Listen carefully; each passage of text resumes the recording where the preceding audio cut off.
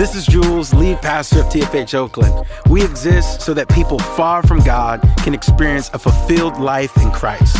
For more information on how you can stay connected, follow us online at TFH Oak or visit us at tfhoak.church.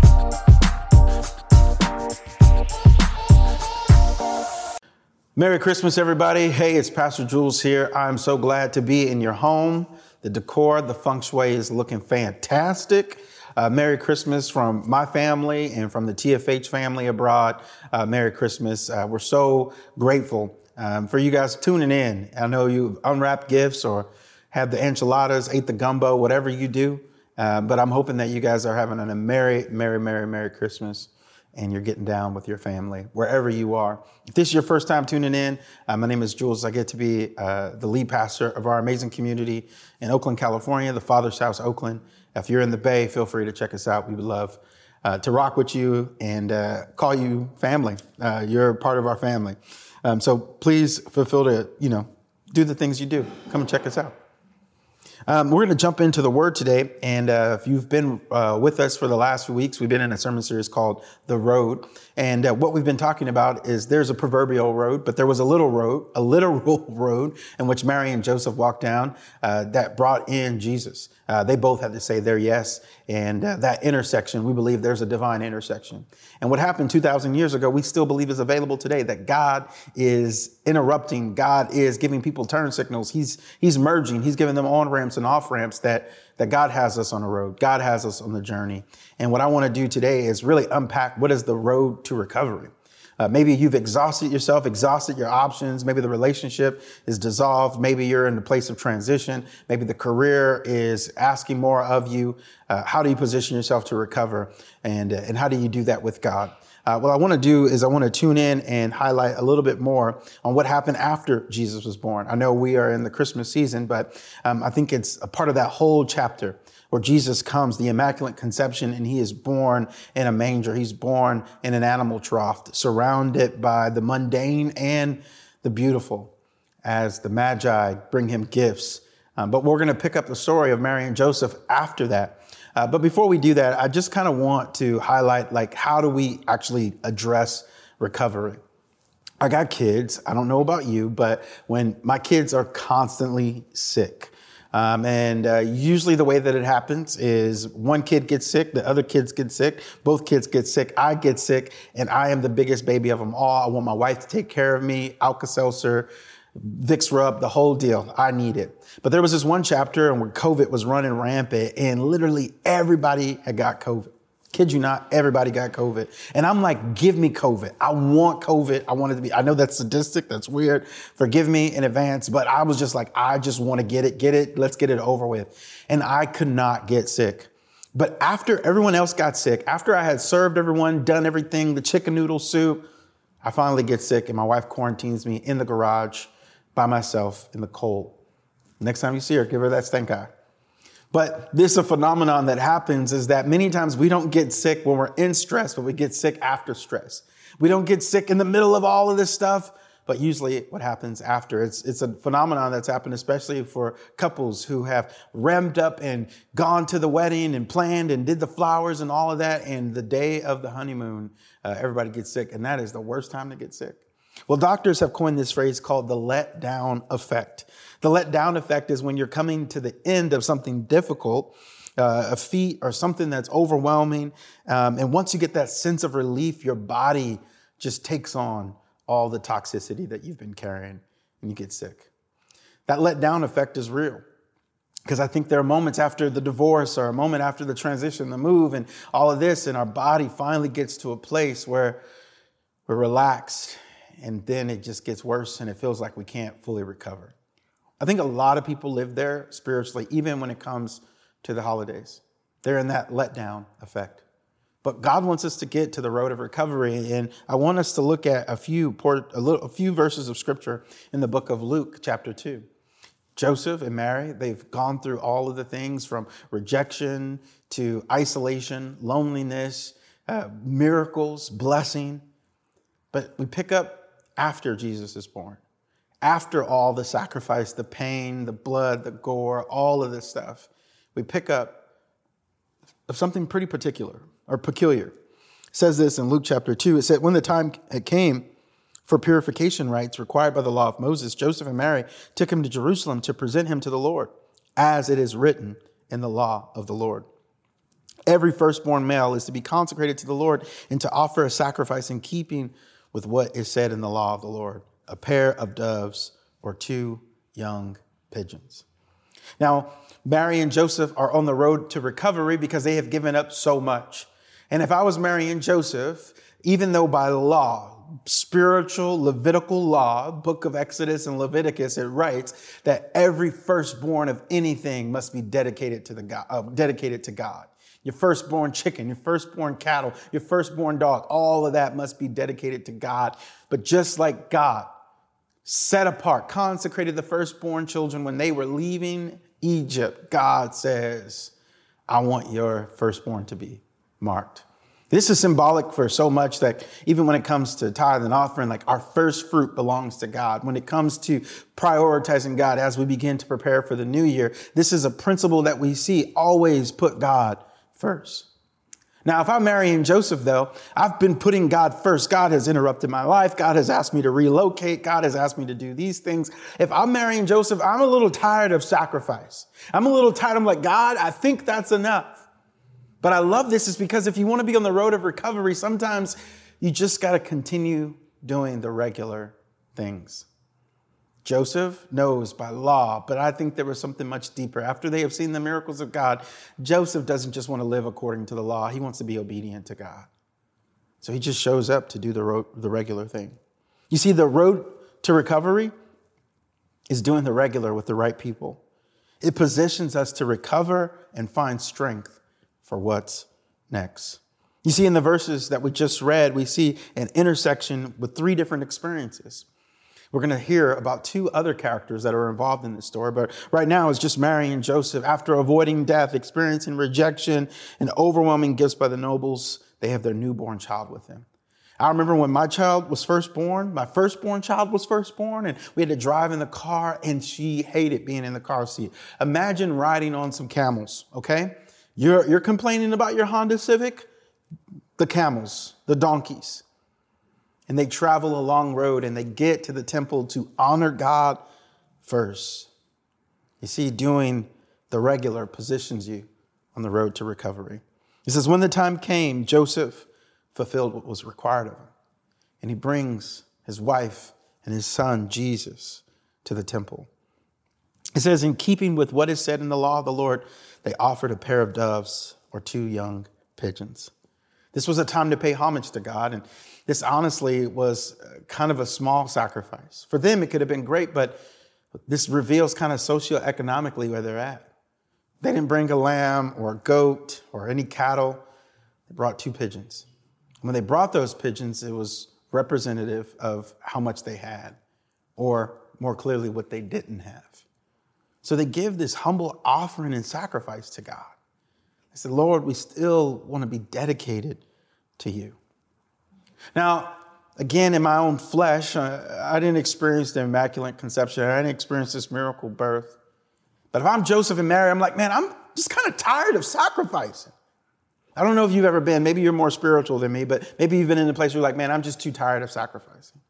Maybe you sacrificed too much or you sacrificed to the wrong thing. But at some point you were like, I don't want to sacrifice anymore. But there was something that was faith-filled with Joseph and Mary that we continue to see even after all of the sacrificing. They don't stop putting God first. They don't stop showing up for the regular sacrifice. You see, there are always regular sacrifices that we make on a daily basis. A sacrifice, the Bible calls it a sacrifice of worship or a sacrifice of praise, where we begin to put lips where our heart and our devotion, and we begin to connect with God. Now, that may seem regular, but sometimes when you've overexhausted yourself, the regular seems too much. And I don't ever want us to get to that place where the regular becomes even more insignificant. You see, sometimes when we're called to make a sacrifice, we sometimes overcompensate, but not Mary and Joseph. They just show up with what they have, not putting anything on blast, anything on Front Street. They're just like, God, this is who we are. This is where we are. And when you want to recover strength, Sometimes the sacrifice has been going to the wrong person. Sometimes you've been sacrificing too much to compensate or to present something that ain't really true.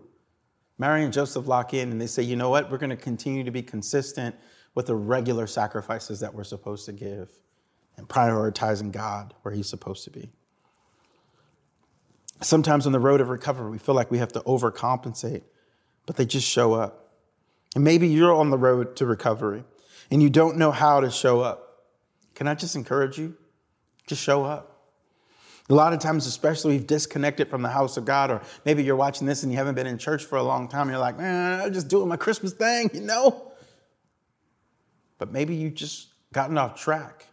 Maybe there was, frustrations or whatever it may be. And you've literally disconnected from God, disconnected from his people in such a way that you can't even show up to do the regular. Especially when people are dealing with depression and anxiety, the regular seems overwhelming. Sometimes just getting out of bed seems so difficult. And this is why we see great faith, even to show up and do the regular thing. The second thing that we see on the road to recovery, that it's marked by key relationships. That we're on the road to recovery, God is trying to bring the right people in our life. Now, in verse 25, we didn't read this in the beginning, but we see that there are two people that Mary and Joseph begin to interact with. And the first one is this gentleman by the name of Simeon. It says, now there was a man in Jerusalem called Simeon who was righteous and devout. He was waiting for the consolation of Israel, not the constellation, not the stars, the consolation. He was waiting for Israel to be restored because at that moment in time, the Roman government had completely dug its nails into the Israeli people. And they have changed customs, challenged the way of life. And this man is just wanting the Holy Spirit, God, to just restore Israel. It had been revealed to him by the Holy Spirit that he would not die before he had seen the Lord's Messiah. All of the prophecies 2,000 years ago that was pointing to Jesus, that he would come in a manger, born of a virgin, that he would arrive. This man gets a word. He has this sensation. He has this feeling, this inkling that before he goes, he will see God's promise fulfilled. Moved by the Spirit. Notice this.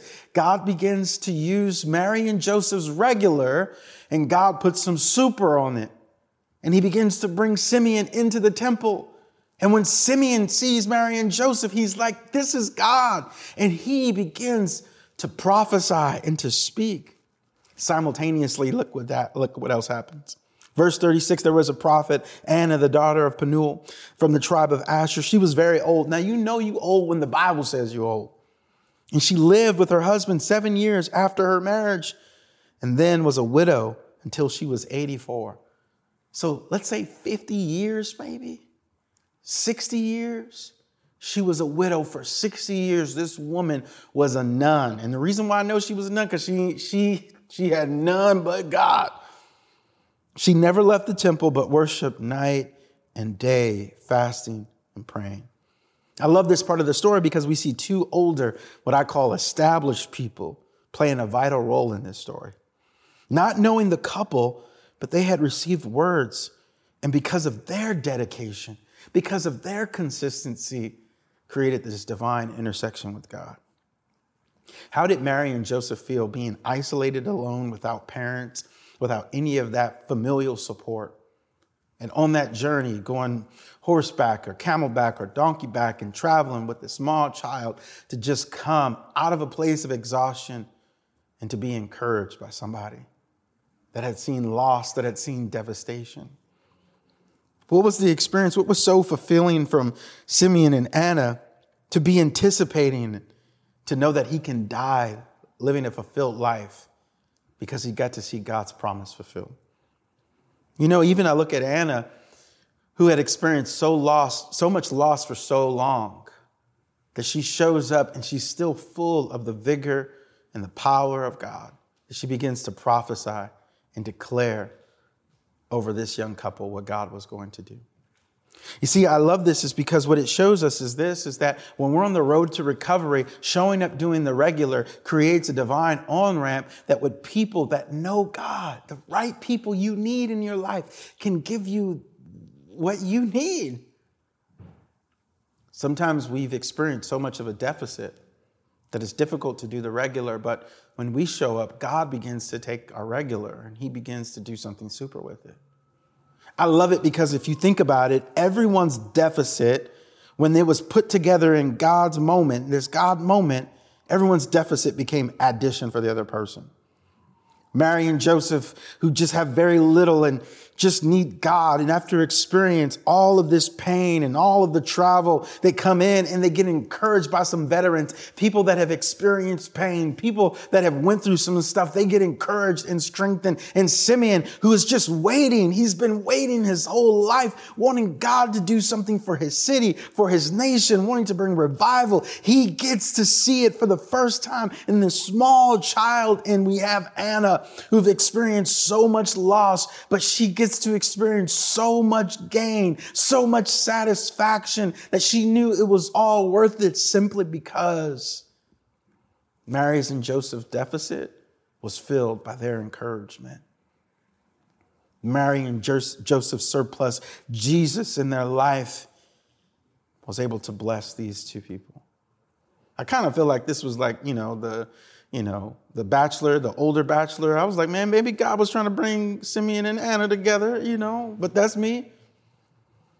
But the point that I want to make on this Christmas season is this. You may be on the road to recovery and God has not forgotten about you. But unless you show up, you won't be able to experience the divine intersection. And when you do show up, expect that God wants to bring the right people in your life. And he may have even removed the wrong people out of your life. This Christmas season, we know that it's more than just gifts and twinkling lights, that it's about prioritizing God and putting him in his rightful place. And it's about the relationships that God wants to start or God wants to strengthen. And in order for God to take you where he wants to, if you don't have the road of recovery lined out, if you don't have the right people, it's going to be very difficult to complete what God wants to start.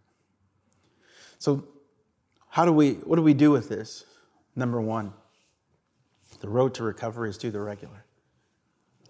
Not just routine, but maybe what spiritual discipline? Has the word been minimized in your life? Has the continual gathering, connecting with believers, have you fallen off in that particular area? Maybe it's so hard to do the regular because you're doing so much sacrifice for other things. You have no margin for God, and God is saying, no, put me first. Maybe you're in a place where relationally distracted, relationally just exhausted.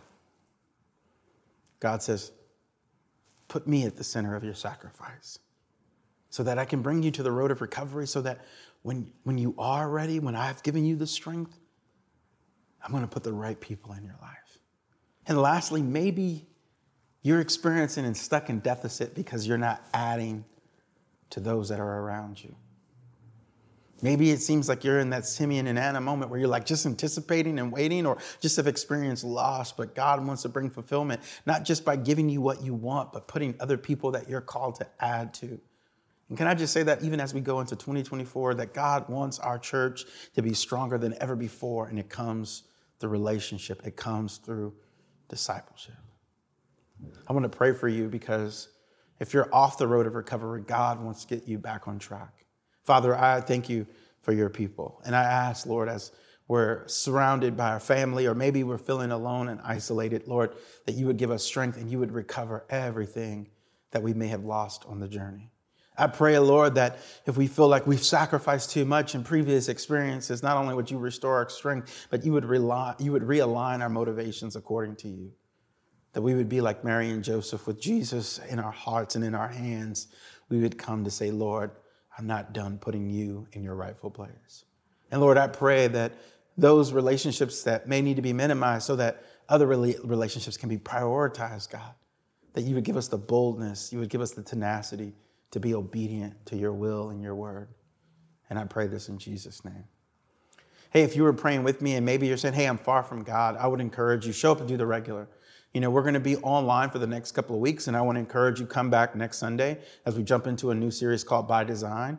But as we go into the new year, would you prioritize the presence in being in community, being in relational fellowship, being a part of the house of God?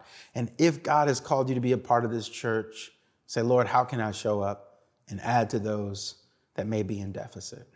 Blessings to you guys. I pray you get wonderful gifts, but more importantly, I pray that you guys are able to gather together with your families, feel the love that is in Christ, and from our family to yours, bless you. In Jesus' name, amen. For more information on how you can stay connected, follow us online or visit tfho.church.